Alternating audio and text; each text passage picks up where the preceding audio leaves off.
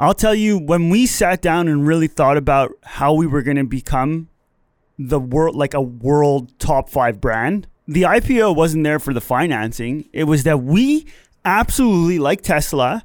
Oh, yeah. Think about it. Tesla has an army of people that are willing to fucking die with Tesla. They fight. They legislate. Fight. They fight. They do everything. They do everything. And I respect the fuck out of that. Yeah.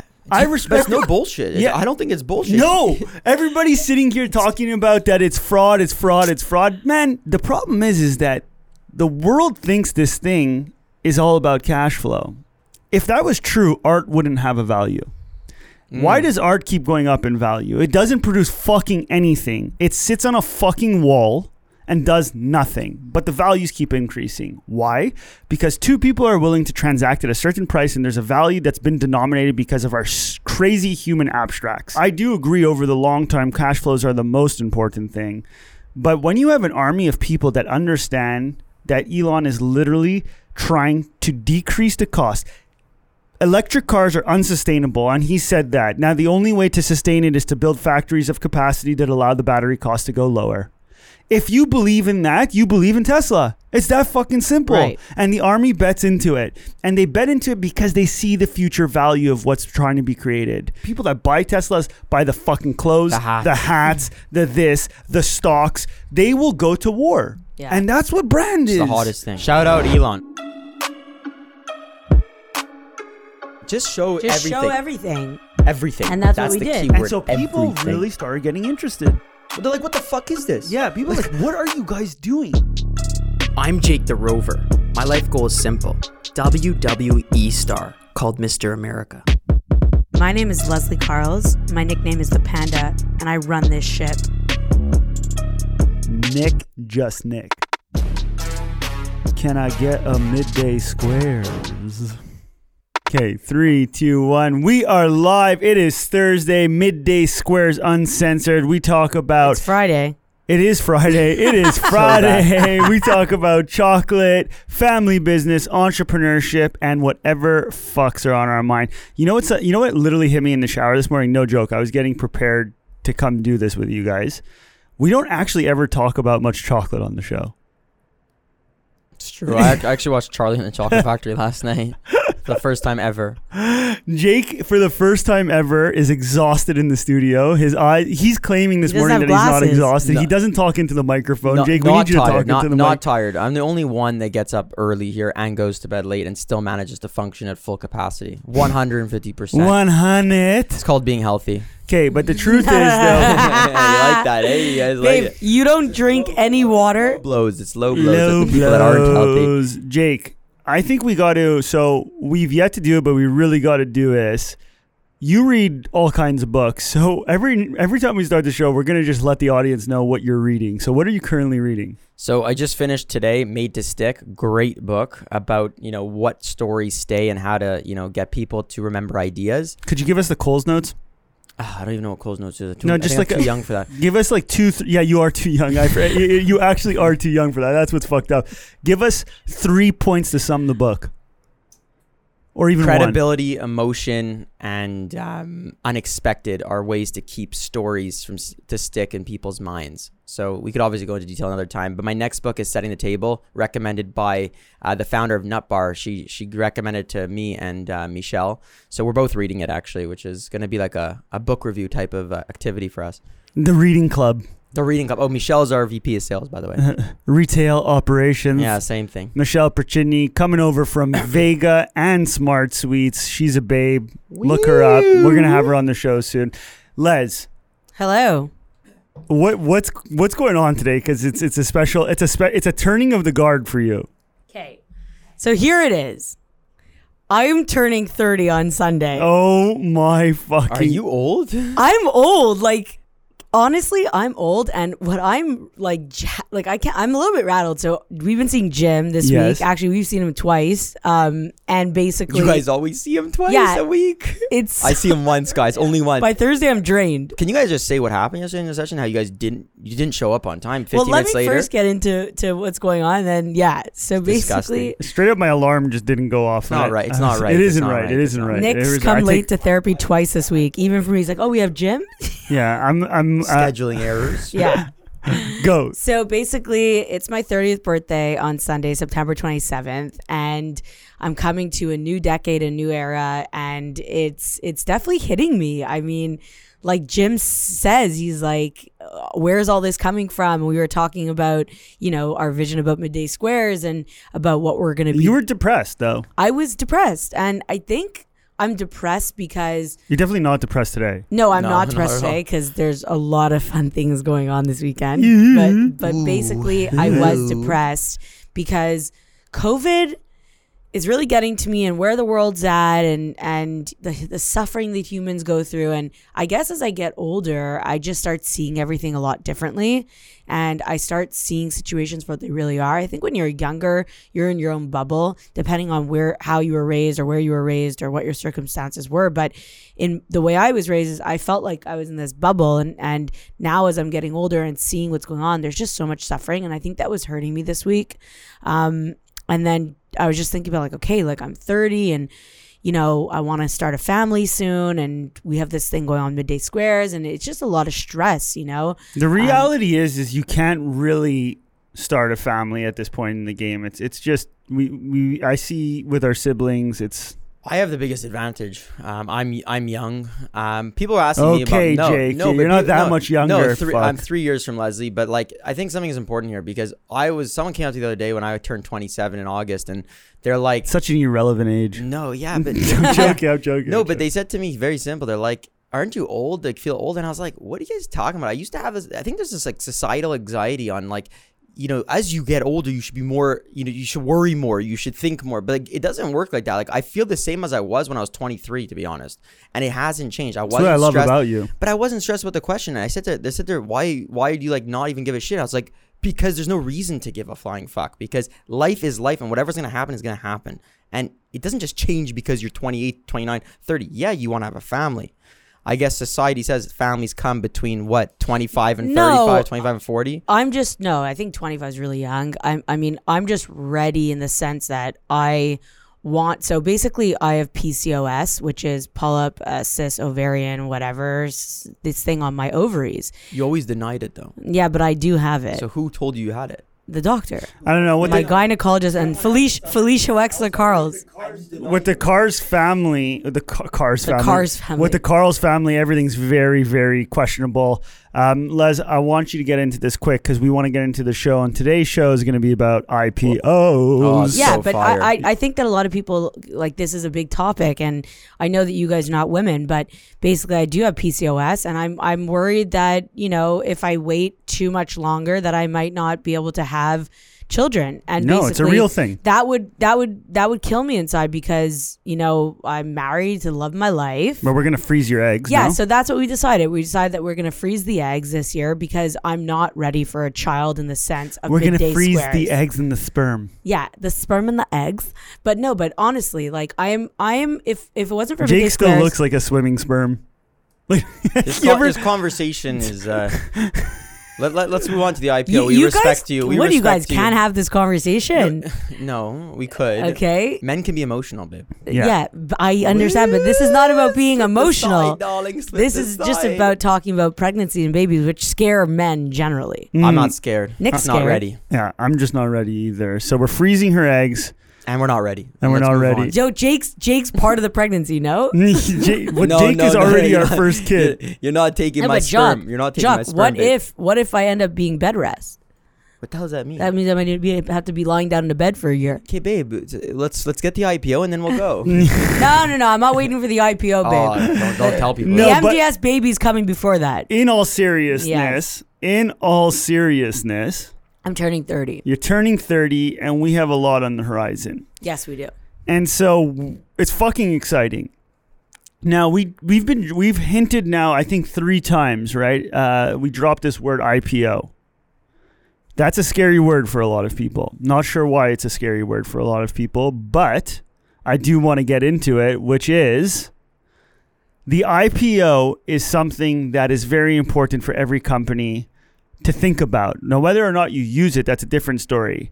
But I wanted to get into the episode and talk a little bit about why we feel that may be the right play for us. Because at the end of the day, we get the number one thing that people say when you discuss an IPO is, these are literally across the board. When I speak to regular people, bankers, why do you want to do that? It's so much pressure, blah, blah, blah. Work. So much extra work. You have all this, the volatility, yada, yada, yada.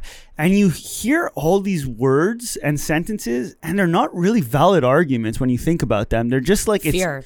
It just sounds like a lot of herd talk. Or just no knowledge on it. And like unaware, like at the end of the day, like I didn't even know that thing. And I do invest in the market, and I didn't even know 3/4 of the things in there. So there's always room for learning too. And when I started to learn more about this IPO process, I started to realize it makes a lot more sense than other directions that we could have taken or that we should potentially take. You know, I think that people just don't know, and that's a curse of not having the knowledge is a big thing. And I don't think Leslie had the knowledge either. So we were speaking about that the other day. The knowledge curse is really a sad thing. It is a sad thing because it works in both ways. It does work in both ways. It really does work in both ways. Les, when you first heard about IPO, what was your take on the whole thing? Because I know it was something that was fearful for you. I mean, I like to make decisions based on like information that I know. And so if I don't know about I don't know about the stock market because you invest in the stock market for us. So I don't understand everything about it. I don't fully understand the idea of IPOing. Now I do. We had a deep dive on it the other night, but basically that was what was stressing me out, because it's like, I can't get excited with you guys. I can't get hyped up if I don't really know what I'm getting hyped up about.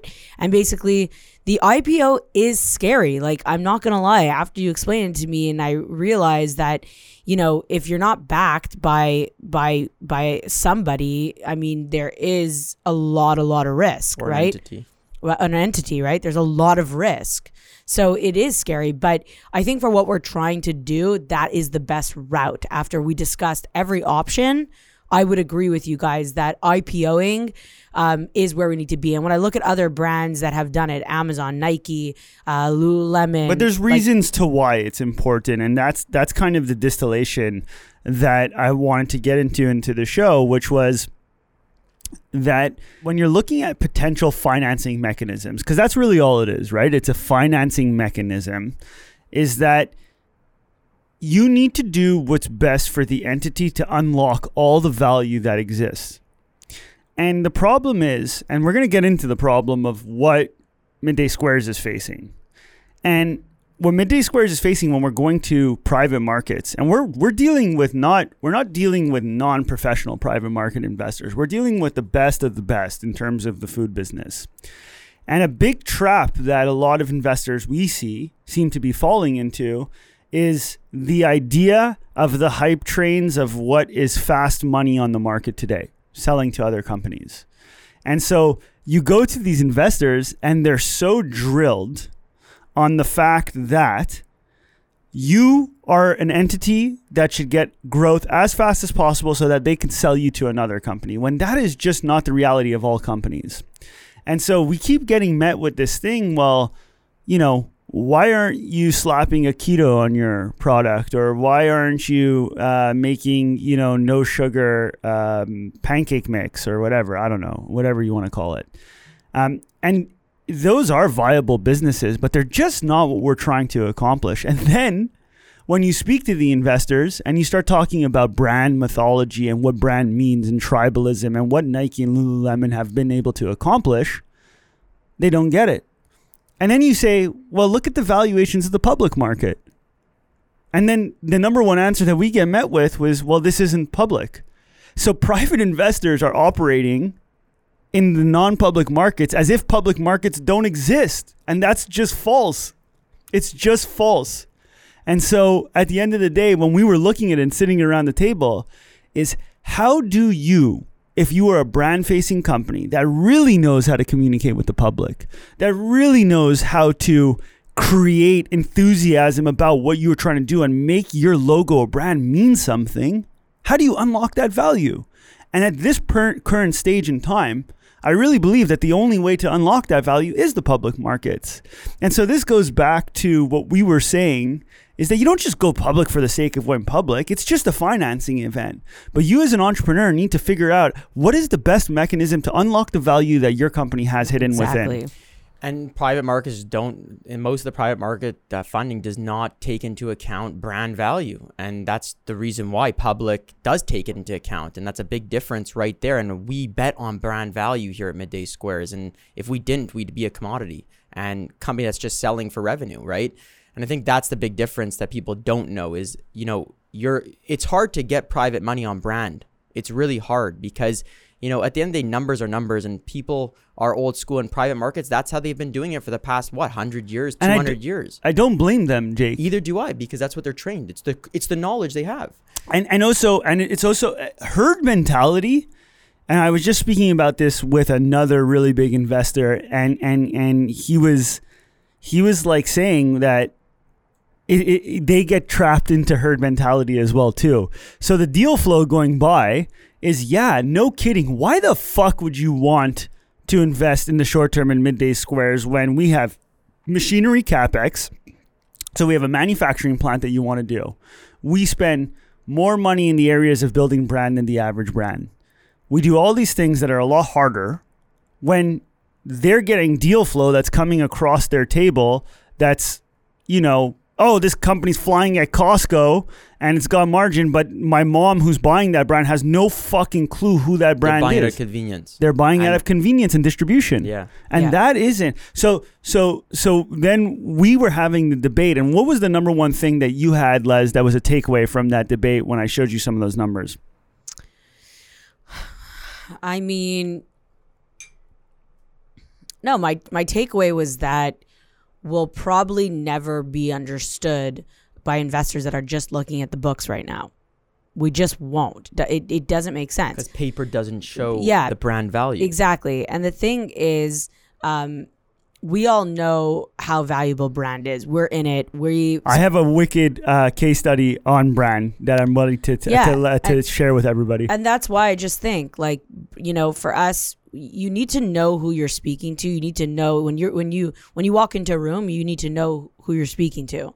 And if you are speaking to the wrong crowd, it's never going to work, right? So you got to find your right crowd and you got to speak to it. And brand is a real thing. So, okay, CEO of Dunkin' Donuts. Dunkin' Donuts had a big turnaround that happened, right? Love that brand. Yeah. So, but brilliant idea. Fucking love it. Jake loves Dunkin' Donuts. Yeah, but I actually know about those American brands because I read about them and their stories are so fascinating from the change of the company, from where they've gotten. Even Walmart had that at the beginning and then changed and is coming back at it with brand now. People, again, obviously they're doing crazy numbers. Even Dunkin's doing crazy numbers, but they flipped their entire thing. And I know where you're getting with this because but Dunkin', he did a test. He did a factual test, a scientific test. On brand? This test? Okay, you guys ready to do it? Yeah, this says crazy. So the new CEO that came in said, I'm such a huge believer in brand that we need to prove it to our shareholders.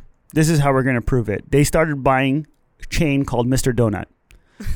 I know what it is. Yeah, no, but swear. Mr. Donut? They had the coffee Keurigs. No? Are you guys ready for this? Yeah. He took a scientific approach, which means take a variable, compare it to another variable, change nothing but one thing. So he took X amount of Mr. Donuts. He just bought them to prove brand at this point. That's wild. Changed the name to Dunkin' Donuts, left everything the same on the inside, manager, store, everything. Sales shot up 35% in the stores that they changed the name to Dunkin' Donuts. That in and of itself was proof. Now wait, to go the extra mile in the areas that Mr. Donut had bigger brand value than Dunkin' Donuts, when they changed the name to Dunkin' Donuts, sales dropped by 15%. Wow. Cool. That's crazy, but I have an easier way to explain brand. You go to the grocery store, you have 3 cereals, you're going for your cereal that you want to go for. It's whatever name, it's called X, okay? And you show up to the store and the shelf is empty. What do? This is how you define brand. A, you go and ask the clerk, do you have more in the back?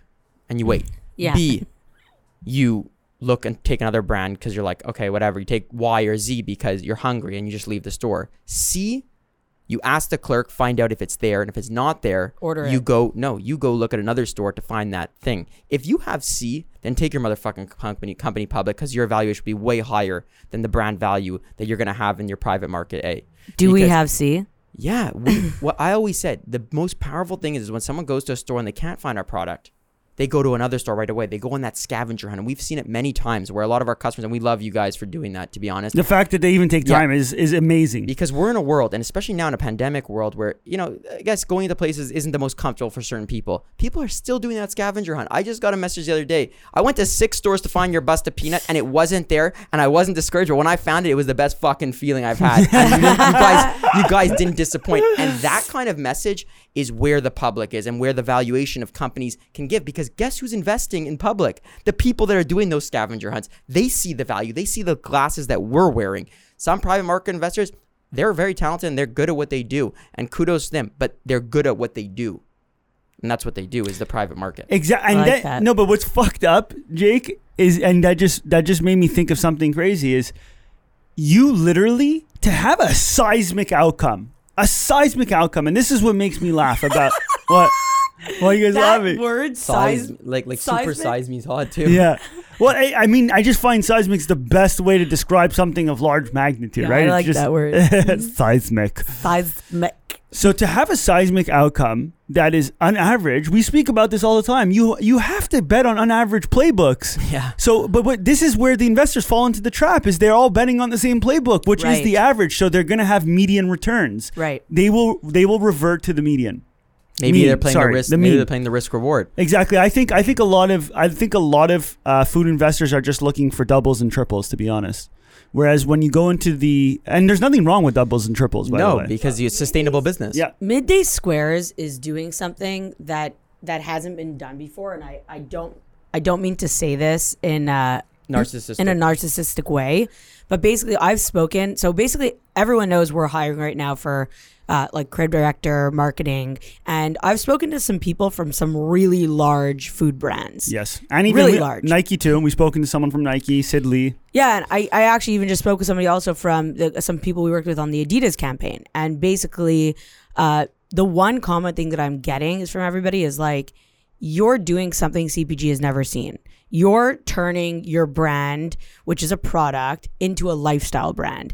And it's pretty fucking epic. And they keep saying, like, you actually don't need anybody from CPG. You need somebody from lifestyle, from fashion, because you guys are doing something that the food market has never seen. The CPG food market has never seen. And that's why investors don't understand us. Because part of our core values right now is be okay with being misunderstood. For a long time. For a really long time, until you're not. But I would say... Or never will be understood. Yeah. That's even harder. No, but people are literally saying what we're doing is groundbreaking. But you know who will always be understood by? Who? Ourselves. Our customers. Yeah. Ourselves is our family. Yeah, our family. They're an extension of us. But 100%. But also, like, I don't think we talked about in the IPO process is that it's also cool. Forget about private money. Public money and public funding is to juice the company to get bigger, grow, to get their mission across, right? But our customers finally now have an opportunity to actually be on this journey with us. Financially, that means they're committed not to only consuming our product, but to actually being advocates, winning or failing with us. Yeah. And that is powerful. That was the most exciting part for me. Exactly. It's the same thing as the reviews. It's the same thing. I'll tell you, when we sat down and really thought about how we were going to become the world, like a world top 5 brand, the IPO wasn't there for the financing. It was that we absolutely, like Tesla. Oh, yeah.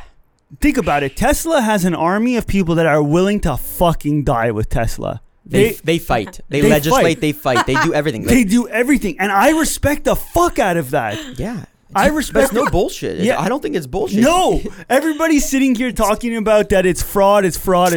Man, you know what the problem is? I was just on a war on Twitter yesterday, Les.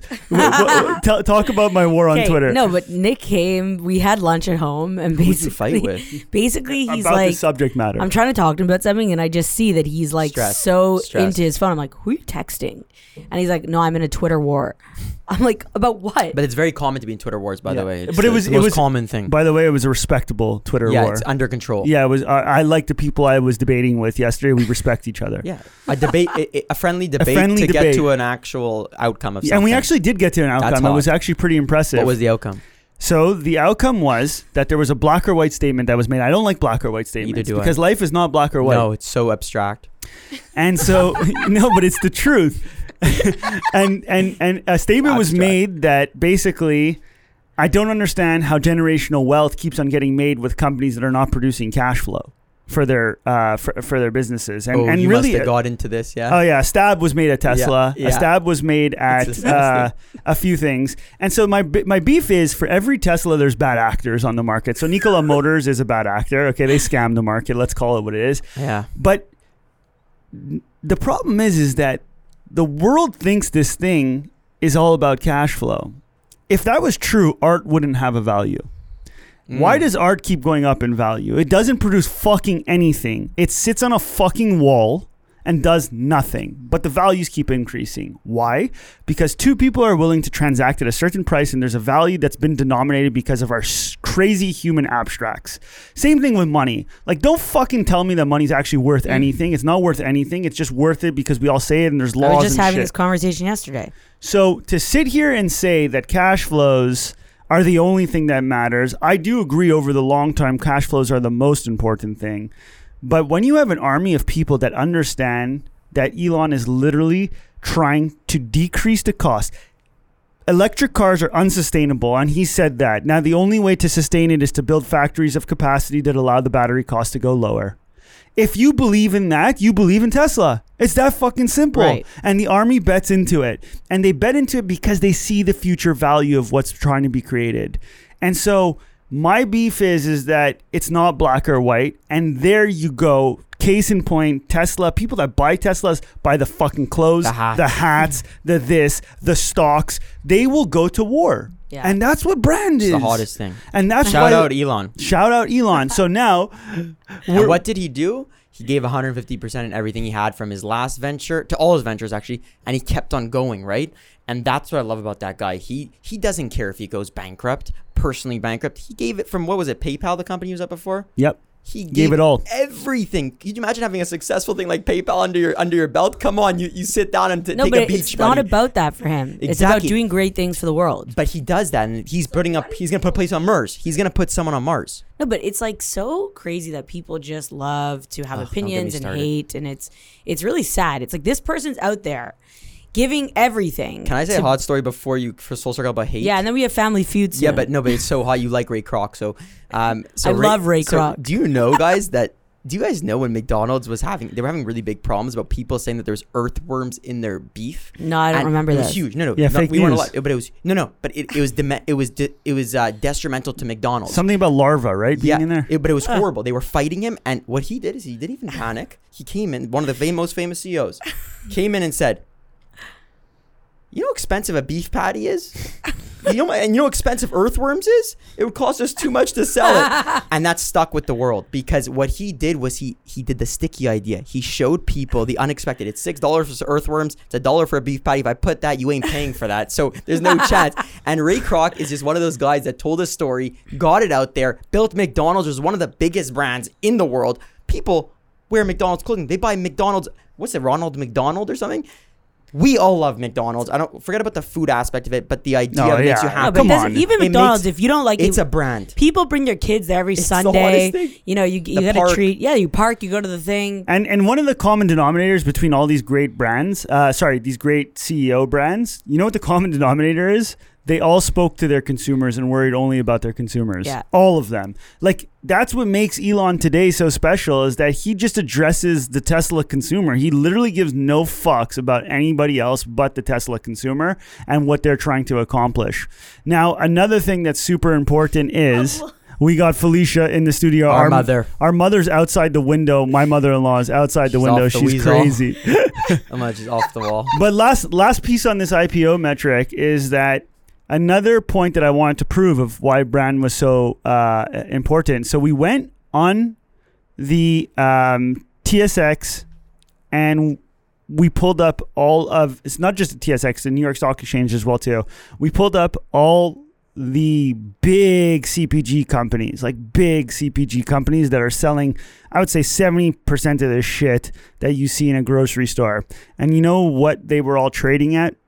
1 times revenue. 1 fucking times revenue. That is useless on the market, okay? Which means that the consumer sees no growth value, no nothing, no enthusiasm, no brand. Can I say something about tickers and stuff? Yeah. So we got you and I actually got an email this morning, and it's very interesting. It's very relatable. So the American market has tickers for the public companies like Tyson Food, Kraft Heinz Company, Mondelez, General Mills, Conagra, Dream Foods companies, Campbell Soup. Campbell Soup actually has a brand. Hormel Foods. Then Canadian market has just Maple Leaf Food, George Weston Limited, Saputo, and Highliner Food Inc. I can't tell you, and I'm in the food industry, half of those brands, what they are. No, same. That's what scares me. These companies are public, but I think there's a ticker like MDS that could fit in there, no? And be the one that stands the fuck out. And that's why I just got so fired up by this. I saw this, I got fired up. It's the truth, because I already know all those multiples that you just told me, 1 times value. Except for Coca-Cola. So wait, then we go up the ladder, and to prove the point that I'm trying to explain of why brand matters, the second you start getting into Coca-Cola, Nike, Lululemon, multiples go from 1 to 6 to 11. Can you explain to people what you're talking about the multiple? Okay, so multiple is on revenue, you get multiplied out. So let's say you did $100 of revenue in 1 year and your multiple was 1, your company's worth $100. Whereas a brand like Coca-Cola, Nike, Lululemon, they're $100 to the public because of the brand value and the growth prospects that are there is worth $1,100 or $600. So anywhere from $600 to $1,100. All these food companies like Tyson, blah, blah, blah, blah, Saputo, 1 times. If they did $100 of revenue, they're worth $100. Think about that for a second. Go do your own research. There is inherent value in being a brand, and the private markets just don't fucking get that. What's cool about that is you should show your thing that you sent Leslie and I and other people. What I found really cool about it is there was a company doing $400 million a year, or it was $200 million. I can't remember what it was. And their value was the same as a company that was doing like $2 billion. So it's not all about revenue. No. And that's the key is people don't, I think as we grow, and we're seeing a lot more IPOs in our food category with brands actually, or trying to be brands that are going that route, and it's becoming more common and less uncommon. And like, I think people think it's crazy when we say it, but I think if we were to say it 5 years ago, 6 years ago, 7 years ago, people would literally like not look at you. Yeah. They would say like, I don't even see anywhere you're coming from in this thing. But I think today people are starting to realize it a little more because brands are growing in today's world, and brands are taking over the conglomerate space in all the retail stores and all the online, I guess real estate in quotations. And I think that like at the end of the day, it's cool to see that. It's cool to see that people are actually becoming more and more willing and more understanding towards something like an IPO. Which doesn't seem so corporate Wall Street world. 110%. And so at the end of the day, I think the moral of the story is that, when you look at the markets, just make sure you're extracting the best possible value for what you are as a company. And don't let anybody ever fucking tell you that what you think is crazy, or that you're not seeing it straight, or you're out to lunch. Because if you do your homework and you have your facts, then that's what you got to do. And you got to do its best. When we go look at our growth opportunity, we literally have tested Mexico, UK, US, South Africa. Do you know how much it's going to cost to build fucking factories all over the world? Do you know how much capital is required to do that? But the revenue growth opportunity, everybody sees it. And that's why we need to access public markets. And I would suggest for you to stop thinking that private markets are the only way to go. And that's really it on that note. Les, do you want to have an end cap? Wait. Very important question for other entrepreneurs thinking about this route. Do you think that there's a time or a revenue marker or something when you can unlock that public market? Or is there like, 'cause you can't just start at people do start it at zero on future growth. Penny stocks. Those, like the frauders and quotations. Yeah. So I'm going to say this. I've seen literally at this point in time everything. I've seen a company go public. So MTY Group's is one of the most biggest success stories from the TSX. That guy went public at like $5 million in revenue. Really? Yeah, in the late 90s. How did it go? He was misunderstood for a very long time. He used the reverse takeover on the TSX Venture, basically penny stock game. Everyone, that's usually dodgy for mining corporations and stuff like that. But he had a real business vision. He wanted to buy up all of the restaurants and food courts. Which he did. And he wanted to own all of the leases. And then basically once he was in power, he renegotiated all of his leases for profit because he literally owned all the food court. So they had no choice but to negotiate with him. Because he was such a powerhouse. And and he graduated to be a real threat in TSX. I mean, so... No, there's no real perfect time for anything, but based on some of the stuff I've been meeting with bankers that have taken a lot of good companies public in Canada, we're looking at, if you're in our food space, 20 million forward earnings. So you're forward 12 months. If you're at around 20 million in revenue, you can pretty much justify an IPO. 1.8 million a month. Let's go. And Les, give us some. We haven't heard your voice in the last half year. Well, no, I'm just listening, honestly. She's learning. I'm learning, listening. You guys are very passionate about this stuff, and I'm more the creative. I get excited about other things. Babe, the creative is one of the most important parts of this. I know. The brand has to keep building, babe. The engine's got to keep going, babe. Got a lot of pressure. The largest part of the value that we talked about lays in your hands. I know. But what was interesting was today's show was your idea. Yes, I know, Oh, wow. but I like listening to you guys because it inspires me. But basically, as you guys are talking, I'm just thinking, how am I going to continue telling this story? And it pumps me up. And it starts by what we're about to go do, which is, for everybody that doesn't know, we are auditioning for Family Feud as the Midday Squares family. We thought it would be epic to just go on that show and have a little bit of fun. Another really big thing is Jake and I were nominated for Forbes 30 Under 30 food and beverage. Snaps to that. Yo, it's pretty hot. No, that's really hot. I know, and listen, I hope we get it, and it would be so cool if her and I could stand next to each other in a photo at Forbes 30 Under 30 just together. That's literally a dream come true. It's a dream come true for Midday Squares family, for our family, for everyone. Again, this is part of your guys' journey too. This allows us to grow and unlock new levels. Basically, this is my last shot at it. Babe, but you're going to have shots at many other things in this world because you're creating one of the biggest brands in the world. That being said, I just want to shout out Stacey Kravitz from UNFI because Nick wears hats all the time, but he doesn't change them. And he's finally put on this UNFI Canada frontline hat. Love it. And he loves it. So shout out to the UNFI crew. We appreciate it. I wear them too. Leslie is not a hat person. So if you guys have a brand or anything, any company, when you make merch, make it sick. Yeah, because but that's actually nice though. It is. If you make it sick, people wear it. If you make shitty merch, nobody wears it. It's that simple. And if you want people to be walking billboards, make sick stuff. On that note, it is Friday. We are getting ready to go celebrate Les's 30th this weekend. We're letting loose as a team. We haven't let loose like this in a while. That's our first time in 2 years. Oh, I can't wait. Are we gonna show people? Yeah, a little bit. Just a little bit because I'm conservative. I want it to be a private moment, but I'm saying so. But it's part of the story. Happy fucking birthday! Excited for this weekend, everybody. Don't anybody tell you cannot do whatever the fuck you want to do. Use impossible as motivation. Yes, always bulldoze down the walls. We are gonna fucking take this company to new heights. Midday Squares 2.0. 3, 2, 1. Ole, ole, ole, ole, ole, ole, ole, ole, ole, ole. Midday Squares Uncensored. That's a wrap. As always, submit any questions you have at middaysquares.com/podcast questions. Have an epic weekend and see you on the next one.